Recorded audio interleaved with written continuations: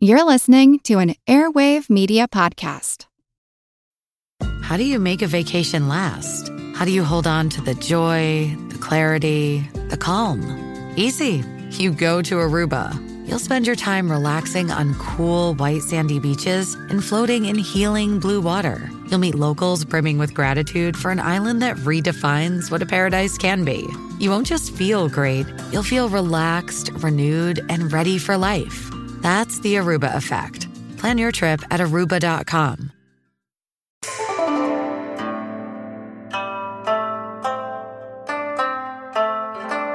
Hello, and welcome to the History of China. Episode 201, Ming 1, Overflowing Martial Accomplishment. We last left off in the unraveling of the Yuan world order with the true sea change moment in the south, the cataclysmic Battle of Lake Poyang, and the downfall of the self-proclaimed Emperor of Han, Chen Youliang, to the rising might of Zhu Yuanzhang's Ming state. And so that's exactly where we'll pick up again today, as the fight for China's future barrels onwards towards its climactic conclusion. As we'll see today, though the outcome at Poyang wasn't in itself enough to wrest control of the empire away from its teetering Mongol overlords in the north, it certainly put Zhu and the Ming in a nearly unassailable position in the south, and brought their latent imperial ambitions to the forefront. Much of the 2 years immediately following Poyang, 1364 and 1365, consisted of Zhu Yuanzhang shoring up his vast gains over the former Han territories and possessions. The siege of Wutang, the modern urban core of Wuhan City, for instance, would begin in late October of 1364, and last for almost 5 months before the enemy capital at last capitulated the following March. This major take was quickly followed by the immediate and quote-unquote voluntary declarations of surrender of all the subordinate Han strongholds across Hubei and Hunan. Beginning on the Ides of May, the long stalled-out siege of Luzhou in southeast Sichuan was resumed, and lasted until mid-August, before it too was taken and occupied. As the city prepared to surrender, one of its defending commanders, Zhuo Junbi, was able to make good an escape from the city and flee north into the territories controlled by the Yuan loyalist, Köke Temür, bringing with him, of course, news of the fall of Han and the rising dominance of the Ming in its stead. The capture of these two key urban centers, Wutang and Luzhou, was of pivotal import because, in the words of Edward L. Dreyer, it was, quote, an essential preliminary to the next stage, that of actual military occupation of already surrendered or wavering cities in Jiangxi and Huguang, end quote. Now, just to take a quick moment to clarify what the heck Huguang is, you won't find it on any modern map of China, as since the 14th century it has been repartitioned quite a few times. As of today, it's an enormous slice of the south, essentially all of Hubei south of the Yangtze River, Hunan, Guizhou, and Guangxi, including Hainan Island. So, into Huguang is sent none other than the Ming top-tier general, Xu Da, and his army. This was a careful and very delicate choice, as it was known far and wide that General Xu ran an exceptionally tight ship in terms of keeping strict control over his troops and their conduct. His purpose, therefore, was not to go in cannons a-blazing, but instead essentially politely knock at the city gates of the south and ask to be let in, while promising that all of his troops would be on their very best behavior the whole time. Only someone with Xu Da's reputation and sterling record of command would possibly have been believed, and it was, needless to say, of paramount importance that absolutely everyone in the army was aware of and on board with the program. No stealing, no looting, no murder, no rape, because, gentlemen, all it's going to take is one of you screwing around and getting frisky with the locals in even one of these cities, and the whole South is going to fall into hard resistance against us all. Seemingly against all odds, somehow or another, Xu Da and his corps of very good boys was able to pull it off. From Dreyer, quote, in late October of 1364, Xu's army was admitted to Jiangling, Yiling, and Changsha without incident. Most of the Han commanders and aboriginal chieftains opened their gates without resistance after that, and Xu Da was able, on his return to Nanjing in April of 1365, to report Huguang as pacified, end quote. The push to likewise pacify the Jiangxi region, meanwhile, was to be headed by General Chang Yuchun. He proceeded first to Nanchang, where he and his army were joined by further contingents of troops and officers, all toward a singular objective, the conquest of central and southern Jiangxi. The local leaders of central Jiangxi had nominally submitted to Zhu Yuanzhang's authority as of 1361, but since then hadn't raised so much as a little finger to help in his efforts thereafter, meaning that they would require a little bit of a reminder of just what submission was supposed to mean. Meanwhile, the local and aboriginal warlords of the extreme south had, as it turned out, never actually surrendered at all to the Ming power, even nominally. One of these local warlords with pretensions of a more regional power base was Xiong Qianrui of Ganzhou, which sits right on the triple border of modern Jiangxi, Fujian, and Guangdong, who had been a Han vassal, albeit in name only. He had never really been under Han control, but had been using his continued attachment to Han as a pretext for attacking other city commanders who'd submitted to the Ming as of 1361. Thus, while the main Ming-Han War had played itself out, he, quote, had extended his control from southern Jiangxi into northern Guangdong. He now resisted the Ming stoutly, and Ganzhou did not fall until February 1365. Chang Yuchun occupied the city without bloodshed and disorder, much to Zhu Yuanzhang's amazement. End quote. With the Southlands thus secured, by April 23, 1365, Zhu and both of his victorious commanders, Xu Da and Zhang Yuchun, had arrived back in Nanjing and begun preparations for the next phase of their master plan. This involved now pressing northward, first seizing and occupying key cities in the central Han River Valley, such as Anhui and Xiangyang. The reason for this was to provide a power base along the Han River, such that Ming forces could begin directly interacting and coordinating with fellow enemies of the most powerful of the Yuan commanders of the north. Who else? Köke Temür. And bad as he surely must have wanted to, the situation in the north, as we'll get to more in a bit, was so fractious by this point that Köke couldn't possibly have hoped to cobble together enough of a force to substantively oppose Ming northward expansion into the Han Valley. Now he could only sit by and, in effect, do nothing but watch it happen. By late that summer, essentially all major areas and hotspots within the former territories of Han had been subdued and occupied, and their respective military forces integrated within the Ming command structure and reassigned to new posts. The former city garrisons, one and all, had been relieved by seasoned and reliable Ming troops, and instead sent off to join the reserves from which future expeditionary armies would be formed. Interestingly, it's this reshuffling and amalgamation of the now combined Han-Ming military command structure that would necessitate a rather drastic reform in the nature of how that reformed military would organize, and yes, even count itself. Again from Dreyer, quote, in late 1363, Zhu had become angry with one of his generals upon discovering at a parade that general did not know how many men he had under his command. That was natural under the circumstances. Military units were composed of subunits loyal to their immediate leaders. Unit sizes and nomenclatures were not standardized, and higher commanders could not easily interfere in the administration of their subunits. End quote. Remember that it was actually this very sort of semi-independent subunit military culture that had allowed Zhu Yuanzhang to break into a command of his own in the first place. But, like so much else that had propelled him towards greatness, the system that had allowed him to stand out as a young officer now held the potential to hold back or even actively undermine his authority over this rapidly growing Ming military machine. After all, if an orphan peasant turned mendicant monk from Anhui could do it, I mean, what was there to stop anyone else from doing the same thing? Well, him. That's what.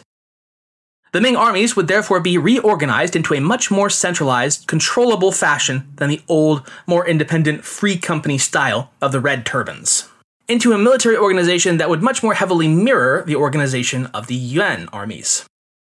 The various wing commander headquarters, or Yiyuan Shuaifu, were redesignated as guard corps, Wei, and for the first time, stipulated a given troop strength at 5,000 soldiers each, which is, I'm sure you remember from the history of Rome, approximately equal to that of an old Roman legion.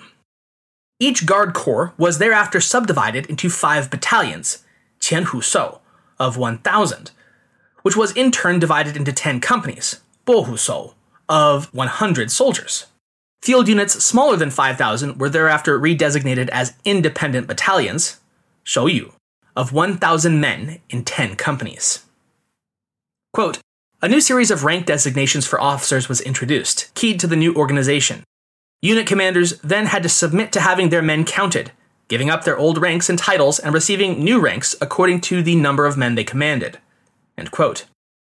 Another significant trade-off of this centralizing reorganization was that in exchange for his commanders submitting to this new order, Zhu Yuanzhang was for the first time willing to confirm his officers in their new positions on a hereditary basis.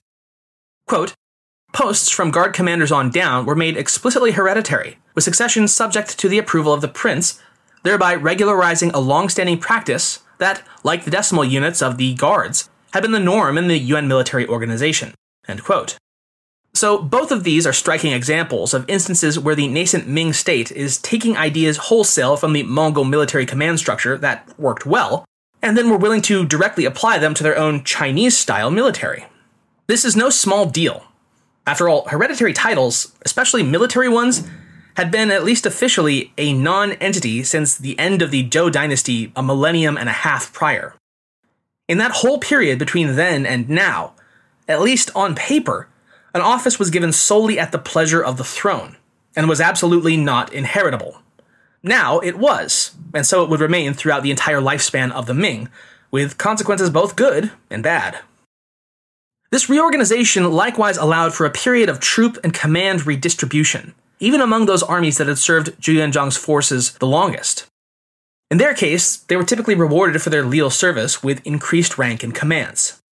The soldiers longest in Ming service, the main body Zhu Yuanzhang had led in person from 1360 to 1363, was divided into 17 guards.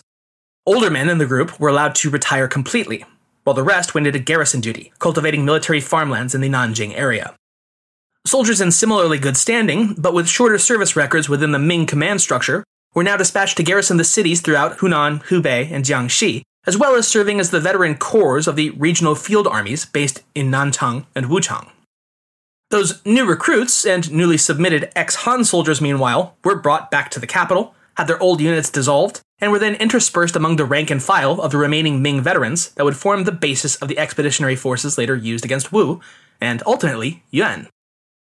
And as for the glorious leader himself, Zhu Yuanzhang, he would thenceforth retire from active military command and thereafter remain ensconced within the Nanjing Palace, adopting a traditionally imperial posture. With Han thus swallowed and digested, Ming turned next to its other major southern rival, Zhang Shicheng's state of Wu to the east along the seacoast. This was a process that would last just 2 years, from 1365 to 1367, and is summarized as being, quote, a straightforward sequence of operations beginning in the outlying regions of Wu and culminating in the successful siege of Suzhou, end quote. By the time Zhu Yuanzhang had turned his attention to Zhang, there was precious little the sovereign of Wu could have hoped to do to stave off his inevitable doom, save perhaps some sort of all-out offensive that might have managed to take the Ming by surprise. But that would not prove to be forthcoming. That certainly hadn't stopped him from trying, of course. In November of 1364, the Wu armies attempted to capture the city of Changxing from the Ming, but were driven off with heavy losses after a month of fighting by a relief force arriving from the nearby Changzhou. In March of the following year, a Wu army of 200,000 under the command of General Li Bosheng marched on Juchuan in Zhejiang and proceeded to besiege the recently constructed fortress city of Xincheng. This assault was countered by the Ming commander, Li Wenzhong, who would personally break the Wu lines with a cavalry charge into their ranks on the field. As the broken Wu army retreated past the gates of Xincheng fortress, the garrison within launched a sortie of its own, turning the Wu soldiers' flight into a full-on bloody rout, and marking a decisive end to Wu offensive attempts. It was now time for the Ming to go on the offensive. The command staff agreed to a strategy that they referred to as clipping the wings of Wu, meaning, in essence, that they would dismantle the state from the outside in, beginning along its peripheral holdings north of the Yangtze, followed by the Wu-controlled regions of Zhejiang to the south, and only then striking at its heart, the capital Suzhou. General Shu Da was tapped once again to lead the initial strike. He and his army marched forth in December of 1365, first taking Taizhou, Jiangsu, and then using the indomitable Ming fleet to continue moving north along the Grand Canal, reaching Gaoyu by late April 1366 and swiftly capturing it. Continuing north from there, Shu Da was able to surprise and destroy one of the main fleets of Wu commanded by Xu Yi, leading to the capitulation of the commandant of Huai'an without a fight, followed shortly thereafter by those of Haozhou, Suzhou, which is a different Suzhou than the capital, and Shuzhou. Shu Da then pressed his advantage westward, capturing Anfeng on May 29th. When news of this reached the Yuan High Command, it was ordered that Köke Temür, dispatch his army to push Shu Da back. This, however, would prove to be impossible, not because of some great battlefield victory or stratagem by the Ming commander, but instead because Köke Temür simply couldn't wrangle enough of his predecessor Chaghan Temür's erstwhile subordinates to get with the program and quit bickering long enough to drive off the Southerners. Dreyer puts it, quote, "The post-rebellion class of Yuan quote-unquote loyalists all remained blind to the growth of the Ming power that would soon destroy them, and so failed to operate in their own defense." End quote. With that, therefore, the campaign season of 1365-66 came to an end with the arrival of the farming season. As usual, the captured and surrendered Wu troops were shipped back to the Nanjing region to be absorbed and integrated into the burgeoning Ming force, while everyone else went home and got busy tilling and planting over the course of the summer. The campaign season picked back up again after the fall harvest, and once more, Zhu Yuanzhang insisted on sticking with the clip-the-wings strategy they'd already agreed to. As such, Phase 2 of the operation would be focused on the southern wing of Wu. A Ming army of 200,000 was dispatched, this time under the joint command of Shu Da and Chang Yuchun, to besiege Huzhou, while the Zhejiang army under Li Wenzhong set up a blockade of Hangzhou. Huzhou at last capitulated on December 8, 1366, which led to the commandant of Hangzhou to see the light and surrender just a week later. Both of the bird wings had been clipped, and as such, it was time for the arrow to the heart. The Ming armies marched directly for the Wu capital at Suzhou, and by December 27th, the city was fully encircled and invested by Ming besiegers. But if Zhu Yuanzhang and his Ming commanders might have guessed that the end would come swiftly for Zhang Shicheng or his pretensions to the kingdom of Wu, they would have been wrong. Though not typically thought of as one of the great fortress cities of the south, the walls of Suzhou had been robustly rebuilt, and it was, by 1366, a truly hardened target. Moreover, as the capital of Wu, there was no great out for its lord, Zhang Shicheng. He was fighting for his very life, or at least assumed he was, and quite understandably planned to do so with every ounce of his strength and to the bitter end. As such, the siege of Suzhou would drag on for more than 10 long, grinding months of misery. When diplomatic legations promising peaceful conduct and fair treatment for the Lord of Wu were rebuffed, in spite of the Ming forces until now having in every instance remained true to their word when it was promised, it was time to bring forth the hurt. 9 separate forces were tasked, each with the blockade of a specific segment of the city's walls, such that the pressure would be constant and from all sides simultaneously. Earthworks were constructed, an almost Julius Caesar-like tactic of building a secondary wall around the outside of the defensive inner wall to prevent any escape, such as at the Battle of Alesia. Next came the battle platforms atop the earthworks, and on them catapults and other siege machines, used to hurl all sorts of goodies into the city, with a particular emphasis apparently being placed on severed heads and rotting corpses, but also, of course, accompanied by constant salvos of flaming arrows and incendiary rockets, while, quote, cannons of a more standard cast battered the walls, end quote. At last, after 10 months of this misery, the walls of Suzhou were finally breached, and the Ming armies stormed into the city. Zhang Shicheng, who until this point had been personally at the walls and leading attempted sorties against the besiegers, was now forced to fall back to the inner sanctum of his palace as it was surrounded and battered by the invaders. With little time left, he slipped the noose around his neck and attempted to hang himself rather than be taken captive. As he dangled, though, Ming troops burst into the quarters and immediately cut him down, taking him alive. Dragged back to Nanjing in chains, Zhang steadfastly refused to submit to Zhu Yuanzhang, or even so much as eat the food given to him. And in the end, he apparently did succeed in finding a way to end his own life, surely much to the chagrin of Zhu Yuanzhang, who, in typical imperial manner, desired above all a formal submission from his defeated foe, not merely his death. In spite of this minor setback in style and form, the conquest of Wu had otherwise gone off virtually without a hitch. Suzhou was added to Ming as a huge source of wealth for the burgeoning imperial power, and Zhu Yuanzhang was sure to tax the region at an especially high rate, reflecting his lingering disdain for the intransigence of its gentry. Of an even more immediate benefit, though, was that with the acquisition of Zhang Shicheng's territories came too his armies, which would add another 250,000 troops to the Ming forces as they prepared now to turn north, in truth, and face off against the Yuan directly. Find a fresh take on a fall getaway to Wilmington, North Carolina and beaches. Enjoy hiking trails in a state park, fresh seafood with a side of live music, and fall festivals galore. Then live it up along the Riverwalk in Wilmington's historic downtown. With 3 island beaches, Carolina, Curie, and Wrightsville, and a vibrant downtown, you get the best of the Carolina coast all in one place. Plan your fall getaway at WilmingtonandBeachesVacation.com. So let us take this opportunity to take our leave for now of Nanjing and Zhu Yuanzhang and sweep north to assess the state of North China on the eve of the Ming conquest. It was, as we've noted now quite a few times, something of a hot mess. To even call it a united Yuan empire anymore by this point would be to strain the word well past the point of meaninglessness. Oh sure, the regional commanders, all nominally claimed to be loyal to the throne at Dazhou and the emperor who sat it, Toghon Temür. At least that was until he actually tried to tell them to do something they didn't already want to do. But even by the 1350s, North China resembled little more than a series of bickering warlord states than anything like a united front against southern aggression, which in any event, as we've also noted, they didn't take as a serious threat regardless.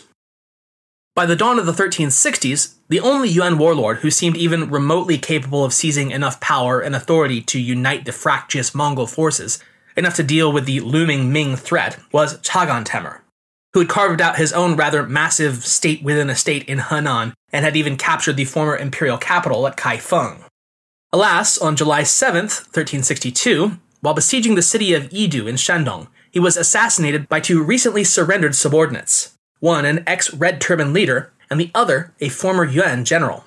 Quote, the murderers cited Chaghan's hypocrisy, in that he was actually concerned only with his own regional power, despite his pretended devotion to the Yuan, as justification for their act.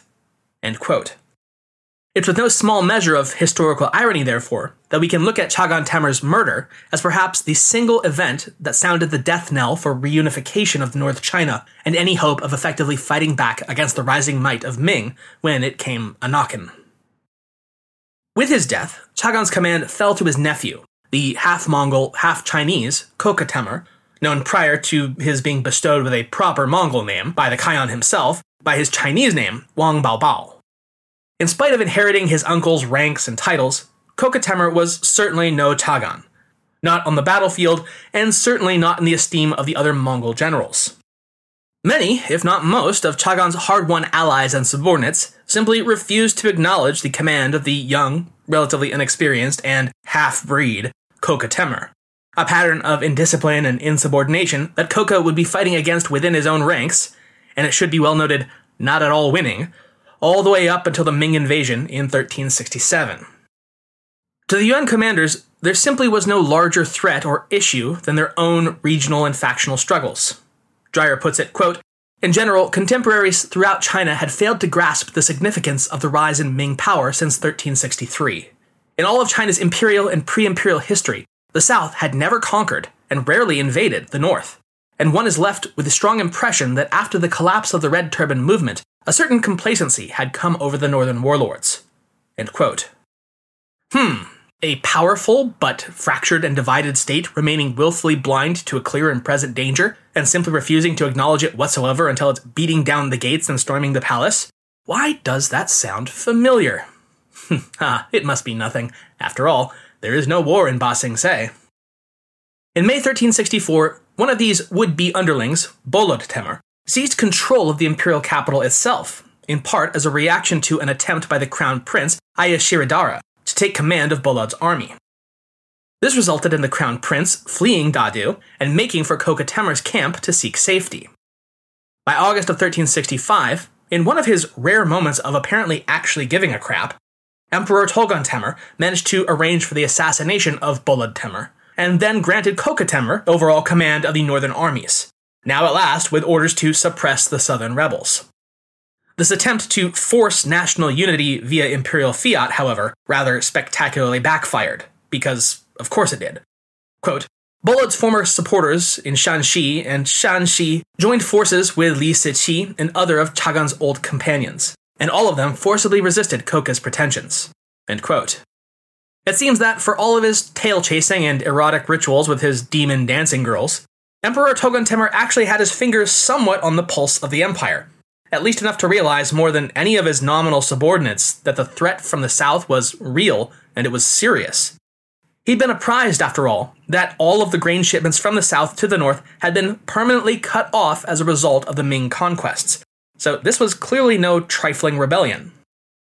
The emperor, therefore, ordered Köke Temür to set aside his own little regional dispute with his Yuan commanders and focus on defeating the Ming before they turned their armies northward against us all.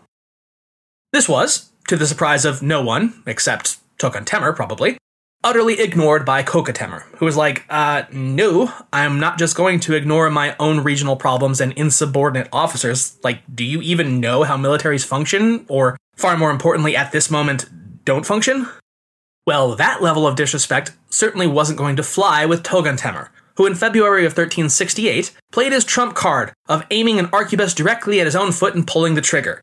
He fired Köke Temür, and further, ordered all of his other northern warlords to crush him militarily, an order that, again, spectacularly backfired when Köke's forces beat all of the other Yuan warlords sent against him and remained the preeminent military power in the north, only now with a decided grudge against Toghon Temür. All of this just in time for the newly declared Imperial Ming armies to come storming over the nearest ridge and end the whole farce once and for all. Alright, so that's the situation in the clown car that is the Imperial remnant. Anyways, back to the Ming. While all that was happening up north, back down south, Zhu Yuanzhang was having no such problem with his command staff. Instead, he issued formal orders on November 13, 1367, commanding a northward expedition of 250,000 soldiers to be led by, who else, the generals Xu Da and Chang Yuchun. Concurrently, a secondary invasion force commanded by Hu Mei would be launched against the southern coastal kingdom of Fujian under the command of Fang Guozhen, who had been deemed treacherous after failing to surrender to Ming as per his earlier agreement following the fall of Hangzhou. All the while, the Ming fleet would sail south down the eastern coast, attacking first Fujian and then Guangdong from the sea.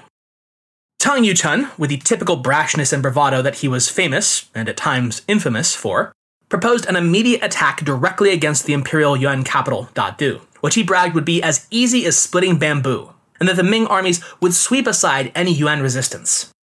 Zhu Yuanzhang, ever the cautious commander, vetoed this strategy as overly risky. He'd achieved his flawless victory over Wu not by striking at the bird's heart at the start, but first by carefully clipping its wings, and he intended to do that yet again. This time, it would be a 4-stage operation to remove any possibility of threat from the northern regime before taking Dazhou itself. First, the conquest of Shandong, followed by Henan, which included the vital Dongguan Pass into Shanxi. Thirdly, it would be the outlying capital regions surrounding Dazhou, cutting off the capital from any outside aid, and finally, the Shanxi and Shanxi regions. In hindsight, such a cautious strategy may have actually worked against the long-term interests of Zhu Yuanzhang and the Ming, as it would turn out that the brash braggadocio of Chang Yuchun was pretty much spot on. Yuan was on the chopping block and proved to be as easy to slice as spring bamboo. But by clipping the wings before striking the heart, the Ming army systematically defeated Köke Temür's rivals, thereby leaving the Yuan emperor with no choice but to leap back into Köke's protection and giving the warlord the precious time he needed to pack up the imperial family and, with much of his army still intact, ultimately flee back into the wilds of Mongolia to fight on another day. But of course, hindsight is 20/20, and no one could have known that for certain beforehand.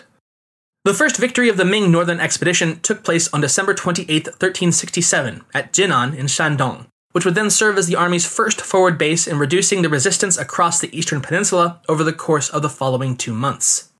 The southern expedition found similarly easy pickings. Hu Mei's army captured the Fujianese city of Shaowu on December 28th, while the Ming fleet arrived at Fuzhou on January 18th, 1868, and captured it in short order before sailing up the Min River to receive the Commandant Zheng Yuting's formal surrender that February 17th. While all this was going on, back down south in Nanjing, Zhu Yuanzhang had decided that the time was right to make things official. By which I mean, of course, that he would officially take the yellow. He was formally acclaimed and enthroned at the Ming Imperial Palace on the 4th day of the Lunar New Year, January 23rd, 1368.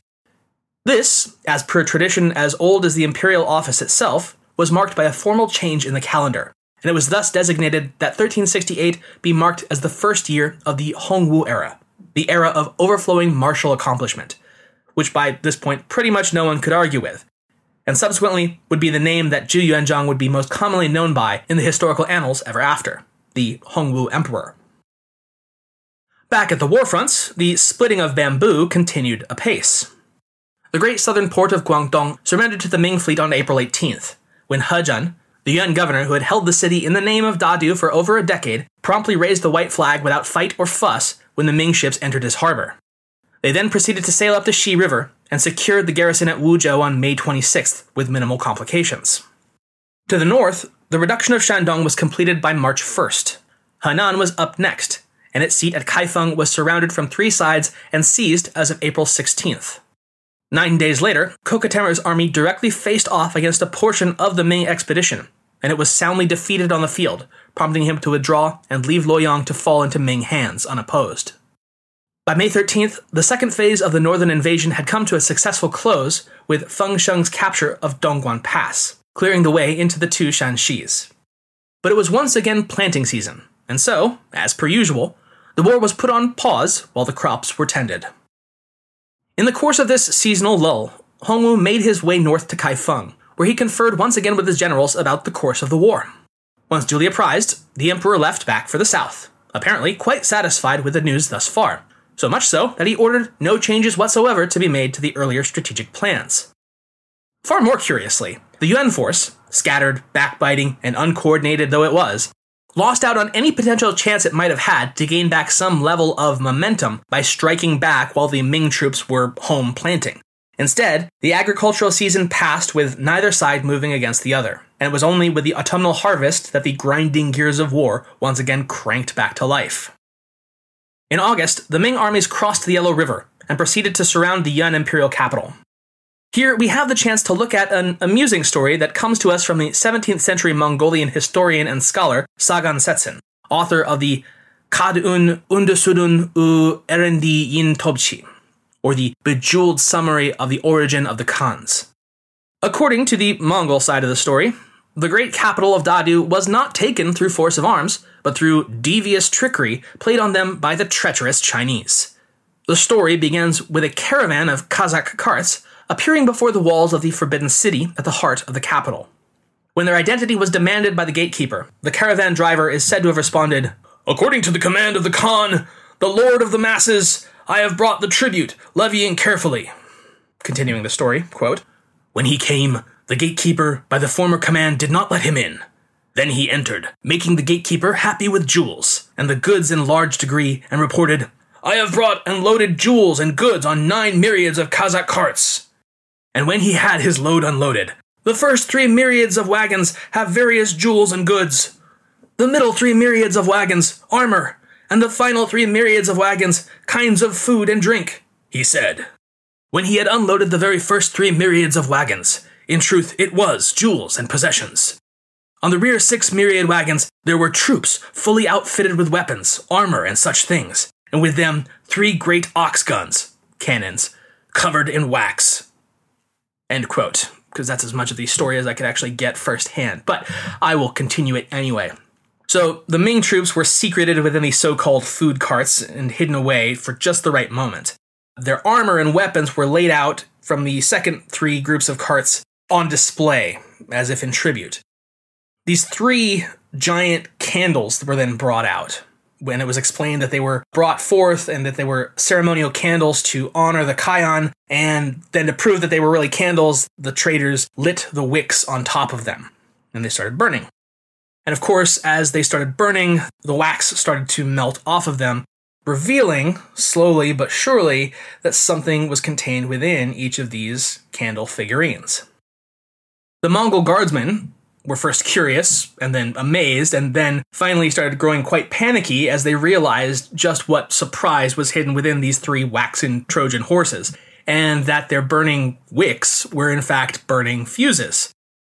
With a resounding thunder crash, the 3 cannons fired off into the imperial palace near simultaneously, wreaking confusion and destruction, and also serving as the prearranged signal that the Ming troops hidden within the wagons should spring forth, don the battle armor and weapons so carefully laid out for them, and then proceed to storm the palace. It was also, incidentally, the booming report of this cannonade that managed to rouse the sleeping Toghon Temür and alert him that something was amiss, thereby allowing him and his family to barely escape capture by the enemy regiment as they pillaged the capital.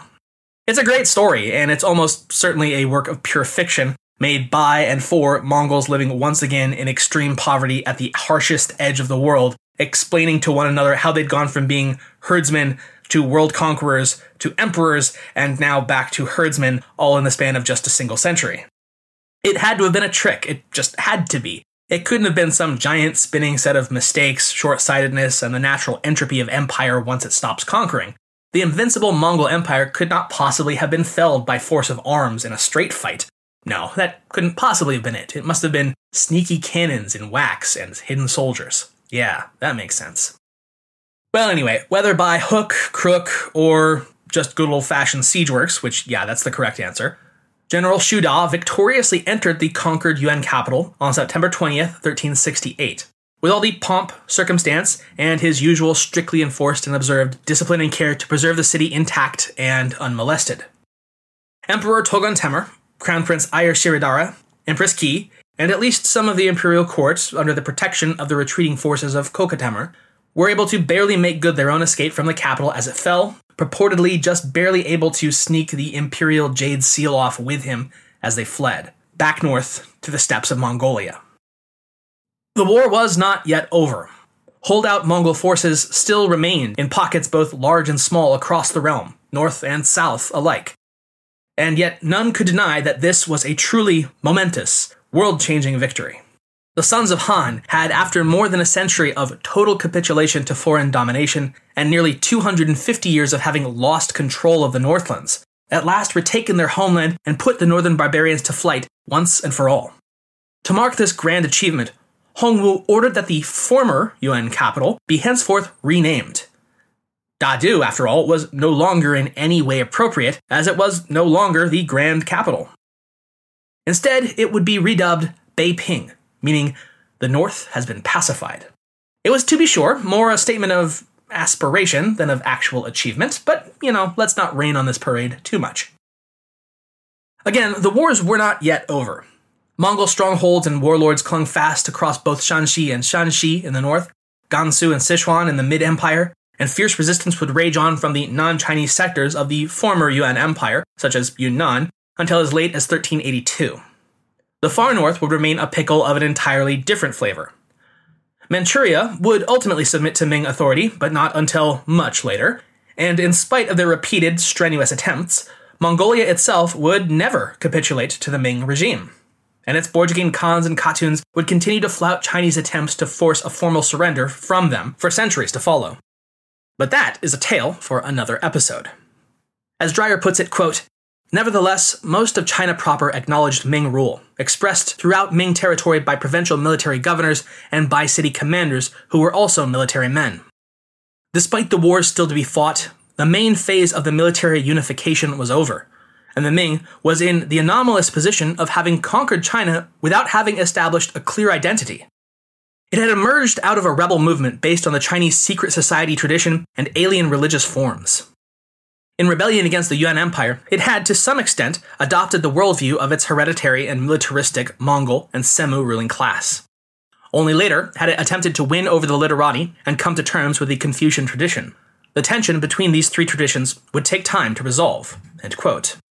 Nevertheless, a win is a win, and Zhu Yuanzhang, the Hongwu Emperor of the Ming dynasty, sits the throne in Nanjing, pondering how he shall now govern this realm he's fought so long and so hard to win. That's where we'll leave him today. But next time, we're not just going to let the Yuan and the Borjigins off the hook and easily slip off into the cold, dark night of the north, because they're not quite done with their imperial pretensions just yet. Toghon Temür and his family have escaped to Mongolia, and once there, will attempt to salvage whatever might be left of their imperial dignity and prestige by setting up the northern Yuan, which will... it's not going to go great. Thanks for listening.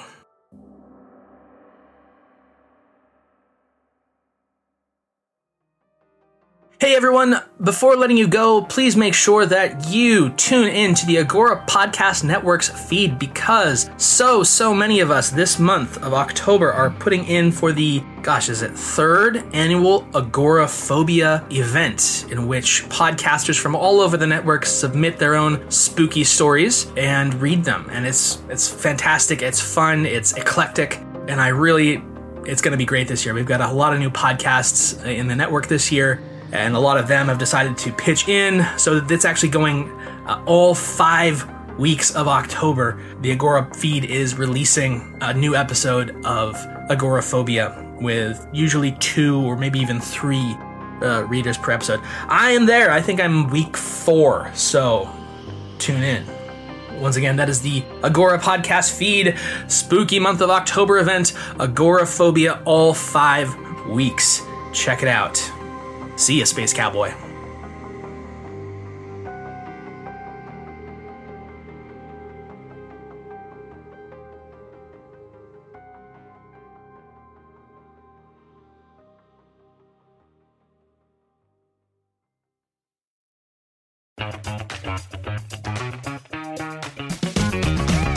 Hey there, I'm Dylan Lewis, one of the hosts of Motley Fool Money.